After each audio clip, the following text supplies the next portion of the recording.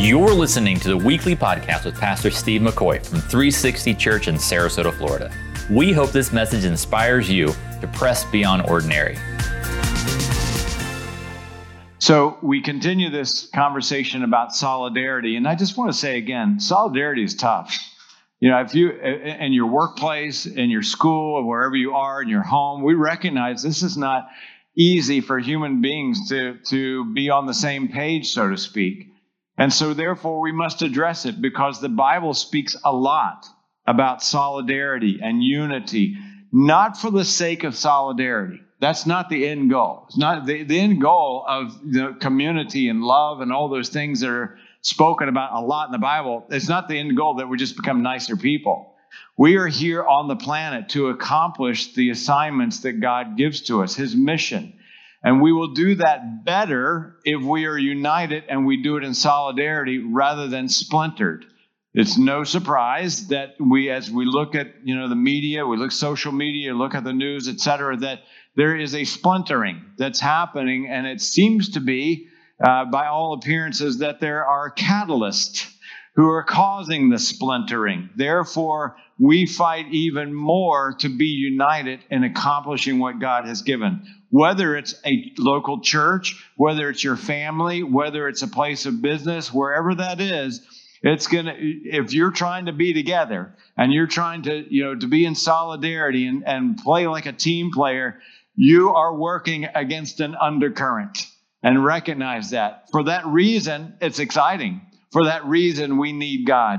I was just looking at this kind of little formula, so to speak, and it's a reality. And I think it's important for us that when we come together, when we're together as a church family, or we're together in a group setting, or maybe in disciple making, wherever that might be, that there are really 3 stages of change.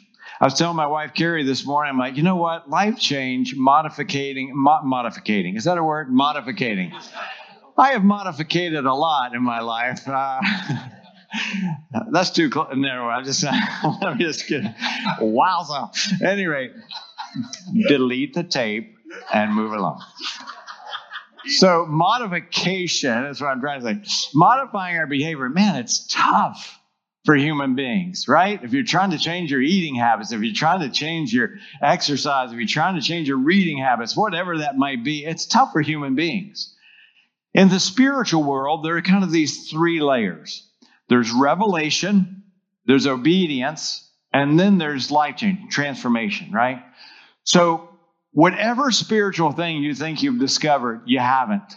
It's God revealing. You remember when Jesus said, Peter, who do you say I am? And he said, you're the Son of God.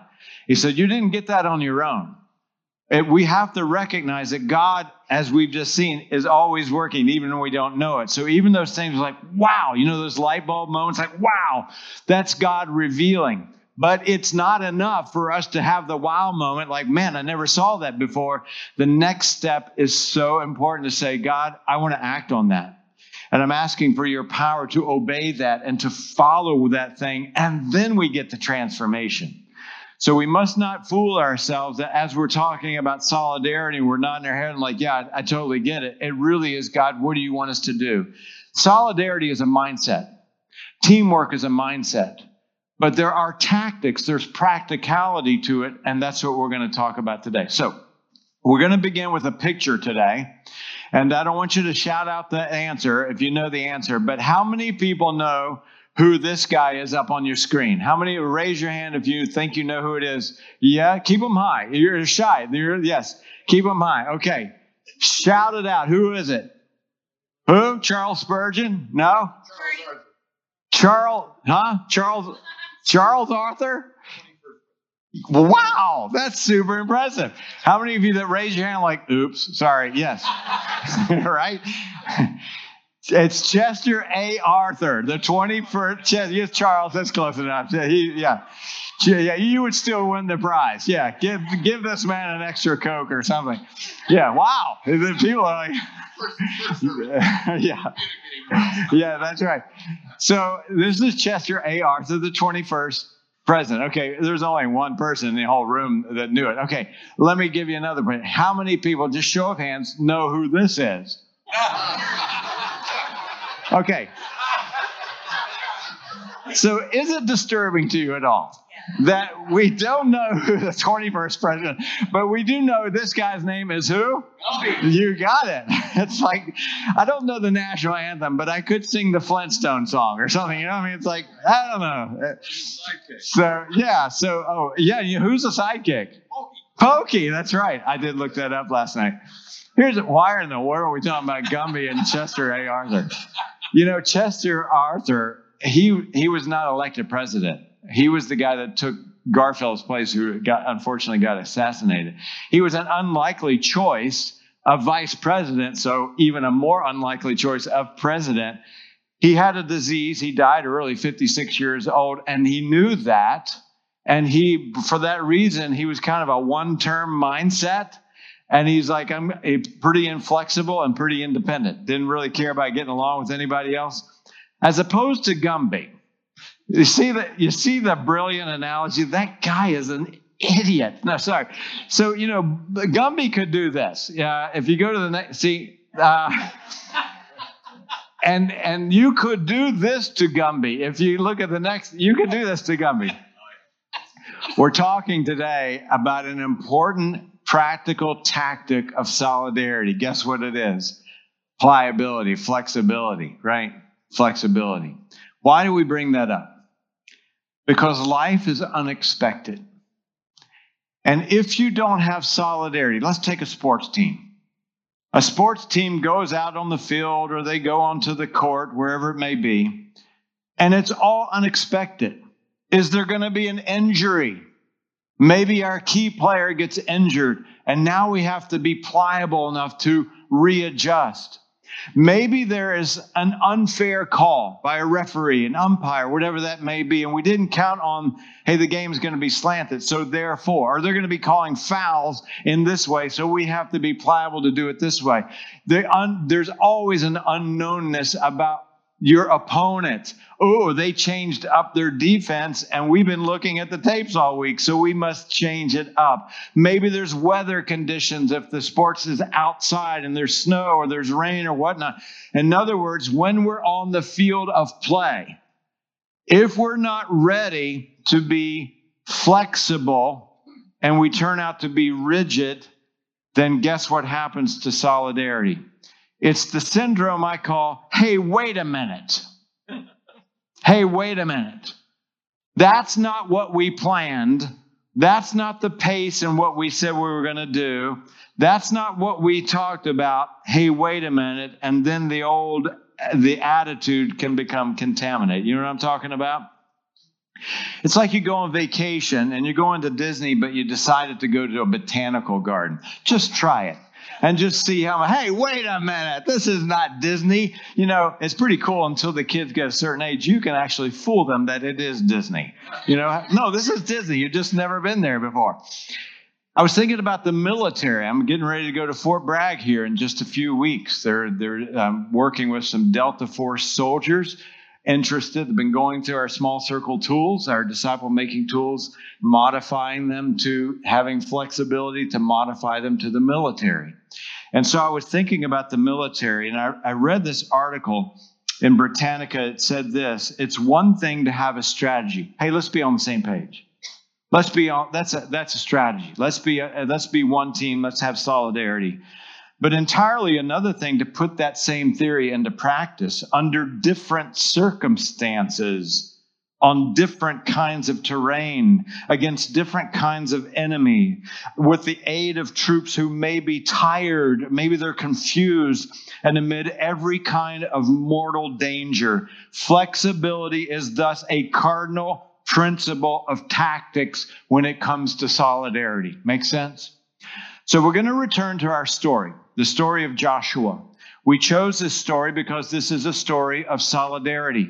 And this story of solidarity is because for many years they have now planned to cross over into Canaan, or the promised land as the Bible refers to it. What we now know is that piece of real estate called Israel, a contested piece of real estate, by the way, as we all know. And they were getting ready to cross over. And now it was time for the troops to go. There were a lot of unexpected things that were going to happen.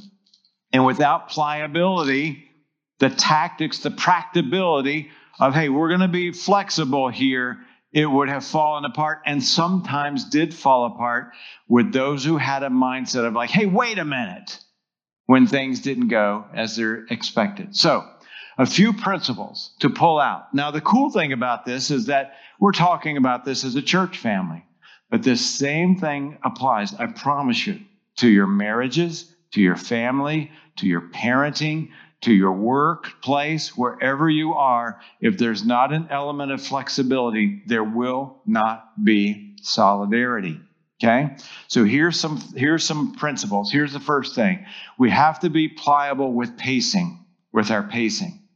What does that mean? That means that sometimes change happens in a family or in an organization faster than you had expected. Hey, wait a minute.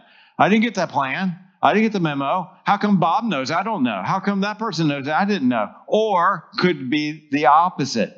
Have you been tuned into a couple of airlines who've had some, let's say, issues in the last couple of weeks? A couple of airlines, if you haven't caught the news, they've had massive cancellations. I've got trips lined up, some training trips lined up here in the fall. And just this morning, I got another modification of schedule. Fortunately, this was a good change for me, but there have been people who have stuck in the airport. And when you're stuck, you don't know how long you're stuck for. If someone were able to jump into the future and say, you're going to be stuck in an airport for 11 and a half hours. Oh, cool. Let's just go and grab something to eat and we'll be back, right? But when those 11 hours turns into 3 days, do we get a hotel? Do we sleep here on the floor? You know, that's when people get, well, a little angry, a little frustrated. When Joshua said to the army, it's time. It's time. This was not an overnight plan. They had been talking about this plan. They knew about this plan from their fathers. They knew about this plan from their grandfathers. They had been talking about taking and conquering the promised land for 40 years. This was the plan that everybody dreamed about. So when Joshua said, it's time, can you imagine the excitement of these men who were trained for battle? They now put their uniforms on. They tied up their boots. They had their weapons. And they say, let's go. And I'm sure somewhere there was an oorah in there somewhere. And they began to move out. And when they got to the river's edge of Jordan, because they had to cross the Jordan from the east to the west in order to get to the promised land, all of a sudden there was like change of plans. Change of plans. Watch. Joshua chapter 3, verse 1. Early in the morning, probably 0400, Joshua and all the Israelites set out from Shittim and went over the Jordan. Went to the Jordan, not over the Jordan. They went to the Jordan. Watch. Where they camped. What? We're camping? Before crossing over. I didn't get that memo. I'd already got my uniform on. I got my canteen ready. I got my all my weapons ready. I thought we were going, you told us we were going over. Now we're camping. Now watch. We're reading on this side of the story. They didn't know how long the delay was going to be, right? Watch. After 3 days, they didn't know it was going to be 3 days. Could have been 33 days. How long are we going to be camping here? Didn't get a memo. Waiting is very difficult. A change of pace is very difficult. After 3 days, the officers went through the camp and they started giving orders to the people. And then we'll pick up the story. But you can see like, hey, wait a minute, right? But if they were going to be in solidarity with the leader and with the plan and with the strategy, they had to say to themselves, okay, maybe the leader knows something that we don't know.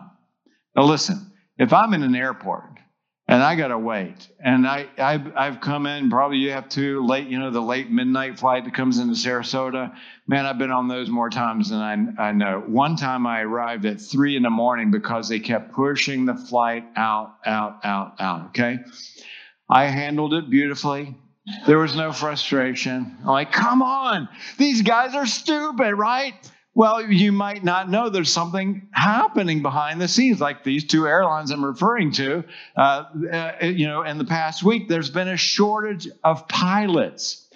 Well, I personally want that to be taken care of. In other words, I don't want them to just put me on a flight just to make me happy, and somebody, that provides the food for the plane is now driving the plane or flying the plane or whatever they do.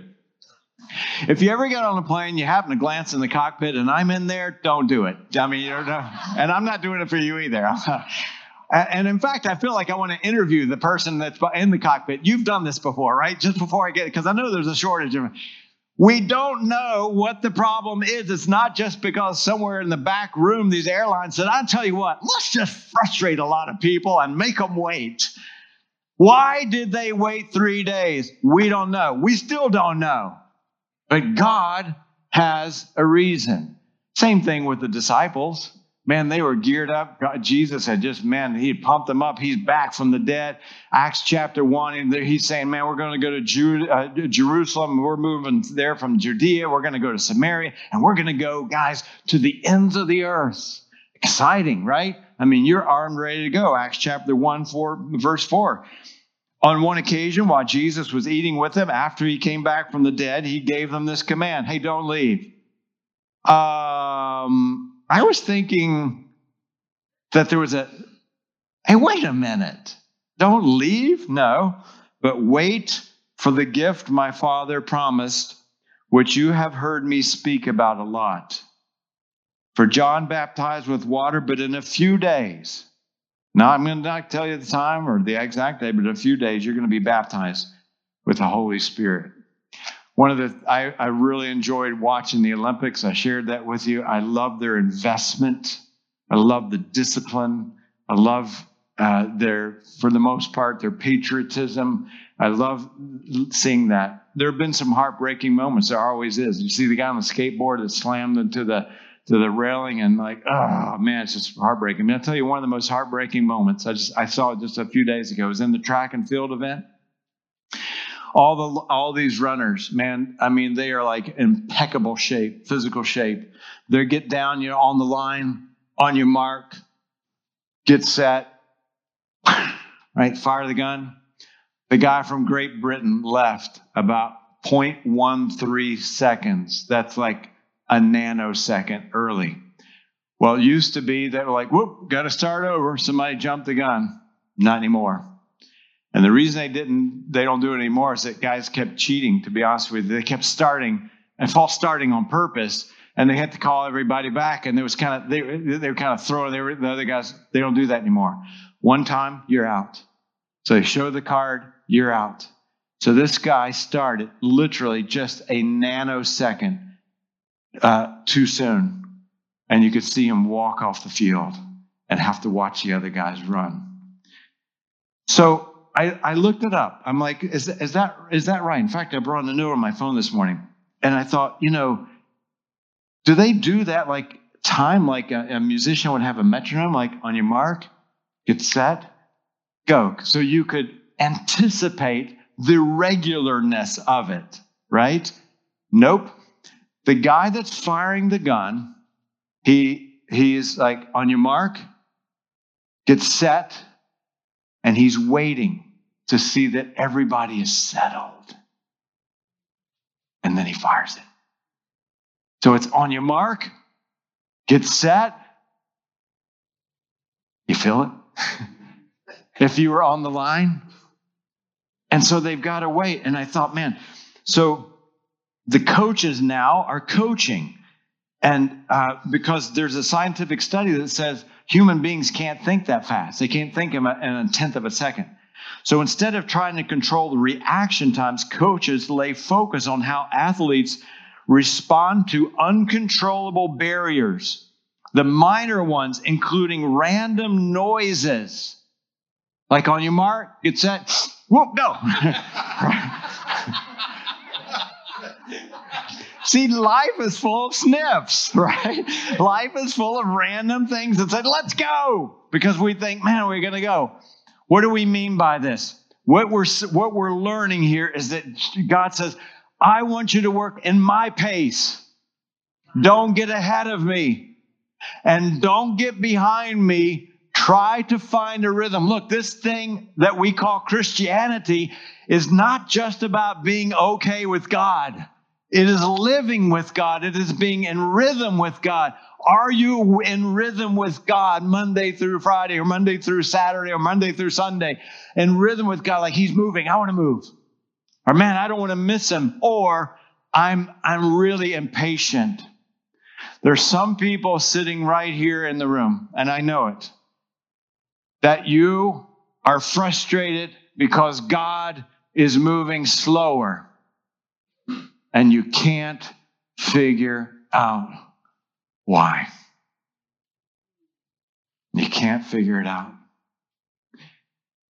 There are times when a team moves at a certain pace, you can't figure it out. I think the message is, take a deep breath. Take a deep breath.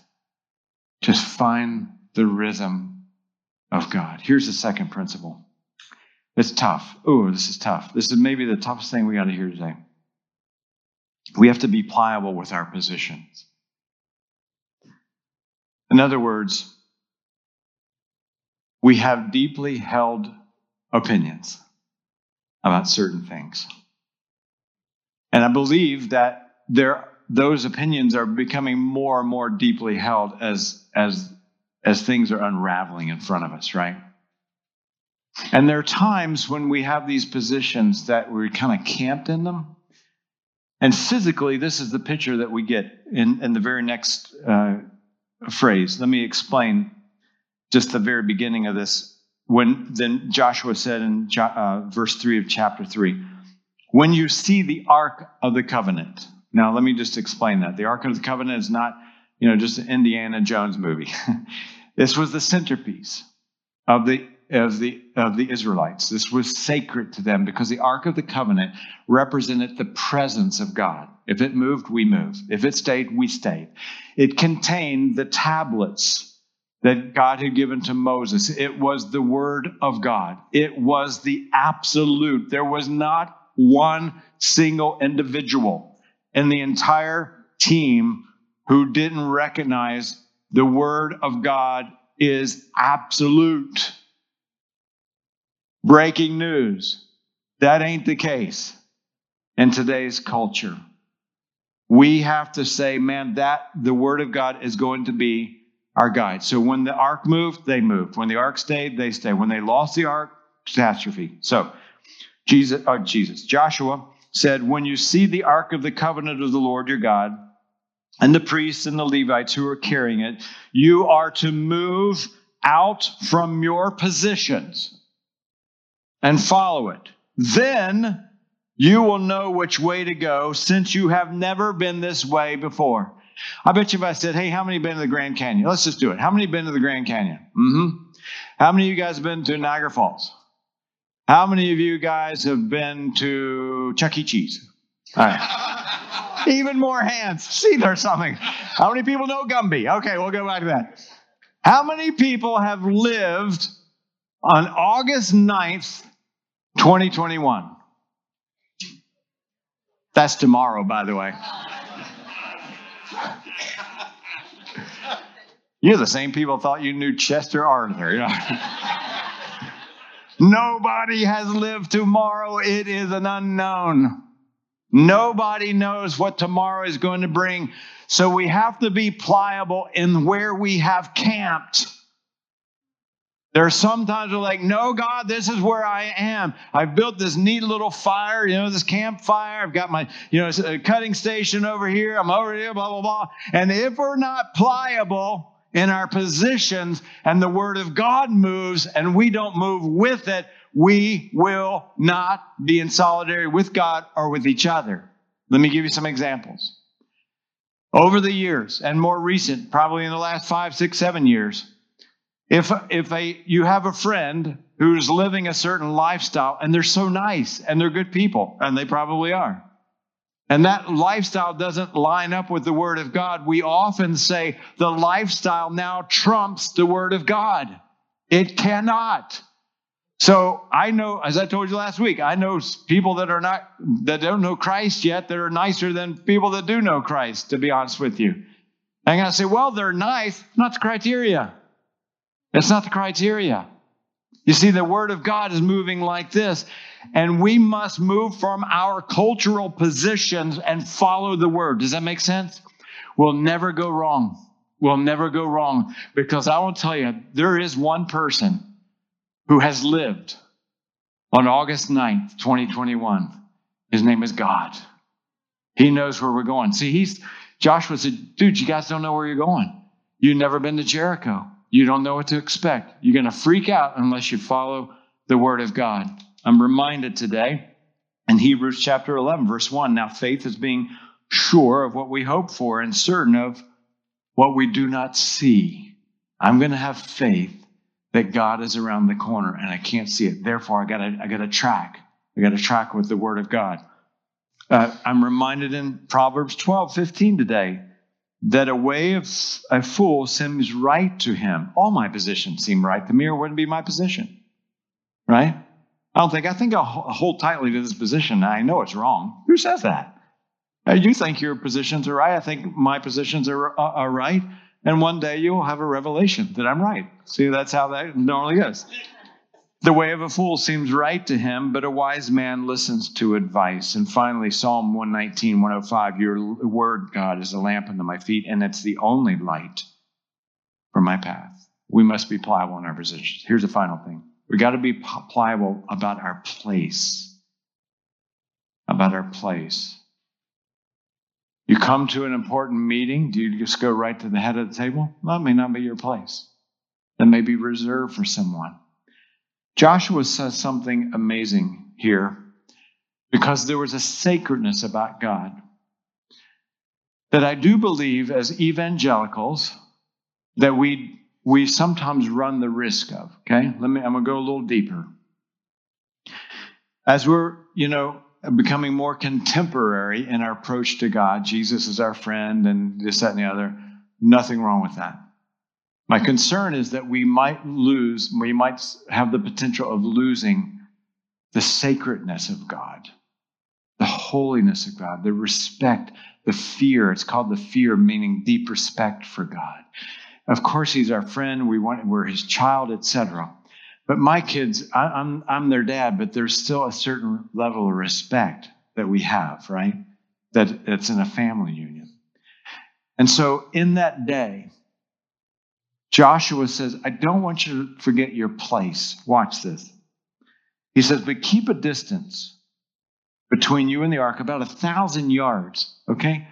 That's 10 football fields. 10 football fields. If we could put that on the screen, it's Joshua 3, verse 4. But keep a distance of about 1,000 yards between you and the ark, and don't go near it. Know your place. You're not God. You're not God. And then he says this, but Joshua told the people, consecrate yourselves, for tomorrow the Lord will do amazing things among you. Okay? Now, I recognize that consecrate is not a word that we use commonly, right? So put on your thinking hat with me just for a second as we end here, right?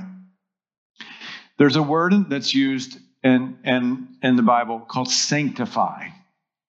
Sanctified, like if you grew up in a formal church like I did, and we sing Sanctus, Sanctus, Sanctus, it comes from the word holy, okay? God will never say sanctify yourselves because we can't. It is God that makes us holy. In other words, this is the point, the purpose of Jesus coming to earth. He understood that we were broken, that we were fractured, that we were sinners, that we were imperfect, we were flawed from the moment we took our first breath, born from our mother's womb. That's what David says. We were sinners from the moment we were born. That's why you don't have to teach kids how to misbehave, right? It's just kind of a natural thing. Self-focused, right? And the message of the Bible is not get more religious. The message of the Bible is not get your act together and modify your behavior so that you can now stand before God. You can't do that. In fact, the Bible says the opposite, that your righteous acts, your great behavior is like filthy rags, which is like, well, that's kind of weird because God recognizes that intrinsically we're broken and that we're fractured, and we cannot by any human measure make ourselves right or sanctified or holy before God. That's why Christ came to die for us in our place, so that he now forgives our sins if we embrace him and transfer our trust to him. And now we actually, as broken individuals, are standing before a God who's looking through the lenses of the sacrifice of Christ and actually sees us as holy. That's super great news, right? So it is he that sanctifies us, or kind of holyizes us, to make us okay. But now Joshua says, but here's what you do. You can't sanctify yourself, but you consecrate yourselves. What does that mean? Well, I found a great definition from a guy named Jensen Franklin. He's a great writer on fasting, by the way. Consecration means dethroning yourself and enthroning Jesus as Lord of your life. In other words, change your place. Are you driving your own life? Are you in front of the ark or behind the ark? Are you in front of God or behind God? I'm going to live my life like I want it, and I'll throw a little God in there sometimes. That's not God in front. That's God behind, right? So put Jesus in his rightful place, dethroning yourself. It's the complete divestiture of all self-interest. It's giving to God veto power.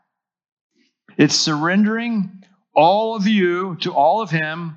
It's a simple recognition that every second of your time, that every ounce of your energy, that every penny of your money is a gift from God and a gift for God.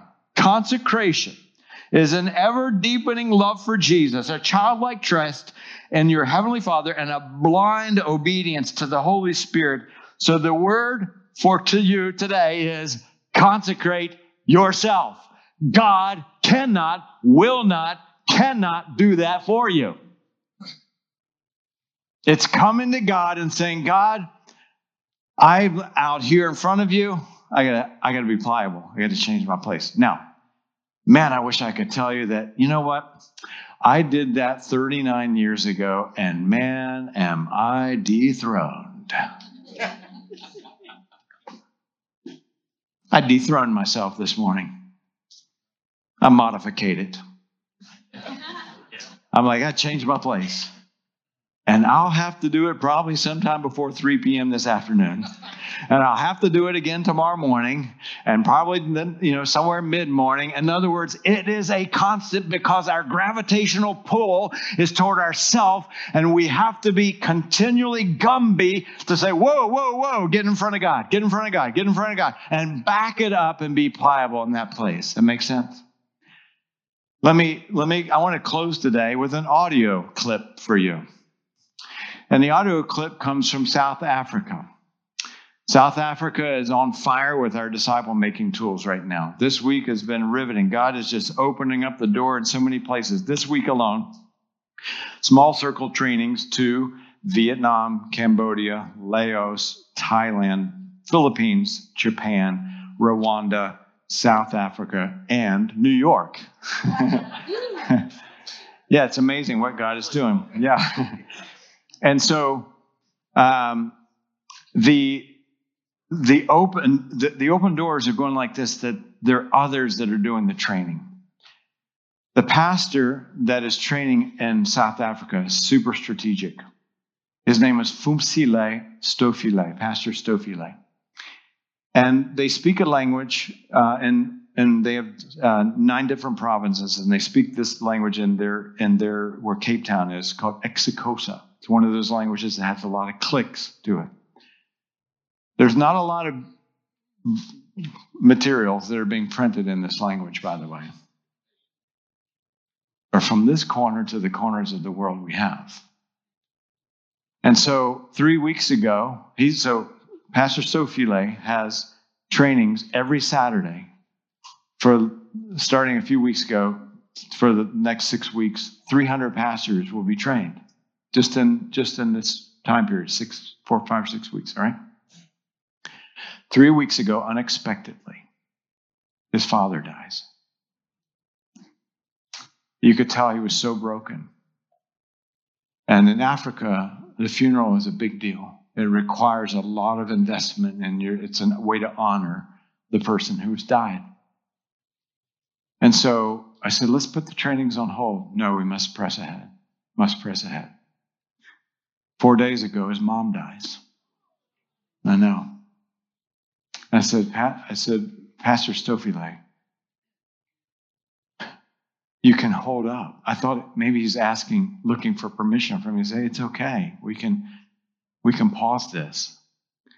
And then he sends me this WhatsApp audio message that it just stopped me in my tracks, because it reminded me of a man that has passion, that the ark is moving, and so I'm going to move with the ark. I'm going to be in God's pacing.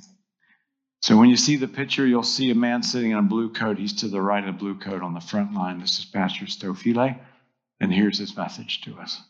Hi, Pastor Steve. No, thank you so much, man. Thanks. Truly appreciate your kind words. Pastor Steve, we can only do that much when the people are still alive. After they are gone from us, there's nothing that we can do on our side except to give ourselves space to heal and continue with the work of the ministry. My concern is that the group is ready, and we've already made arrangements with them for this Saturday and the next Saturday and the next. The challenge is we don't know when the fourth wave will come. There are rumors that there is a fourth wave coming in South Africa. So I think we need to do as much as possible while we still have the opportunity to gather the people and to disseminate the information. This information that I'm having here, I'm busy now with the translation, continuing with the Afrikaans translation. This is a matter of life and death. It must get to the hands of the people as soon as possible, so that discipleship and the grounding of Christians is prioritized. So let's get this work to the right hands, to the right people as soon as we can and as fast as we can. Stunning. Those were moments for me that I'm like, I need to dethrone. It was about my agenda today, about my projects today, about my accomplishment today. And by the way, I want you to know that I was holding my phone. These guys were on WhatsApp, and every one of them took a turn. And they said, please thank your church family, because we don't get a lot of materials in our language. And they're deeply thankful. So let me pass on to you. Thank you for being a church that's willing to be from our corner to the corner of the world. They're on the playing field, and they didn't see what was coming, and neither do we. We don't know the way. But we have a God that is in front of us. We must follow him. Things may get more challenging in our culture. We must be pliable in solidarity. Thank you for joining us, and special thanks for those of you who give generously to make this ministry possible. If you enjoyed the podcast, you can also subscribe or share it with your friends. For more information about 360 Church, visit us at the360church.com.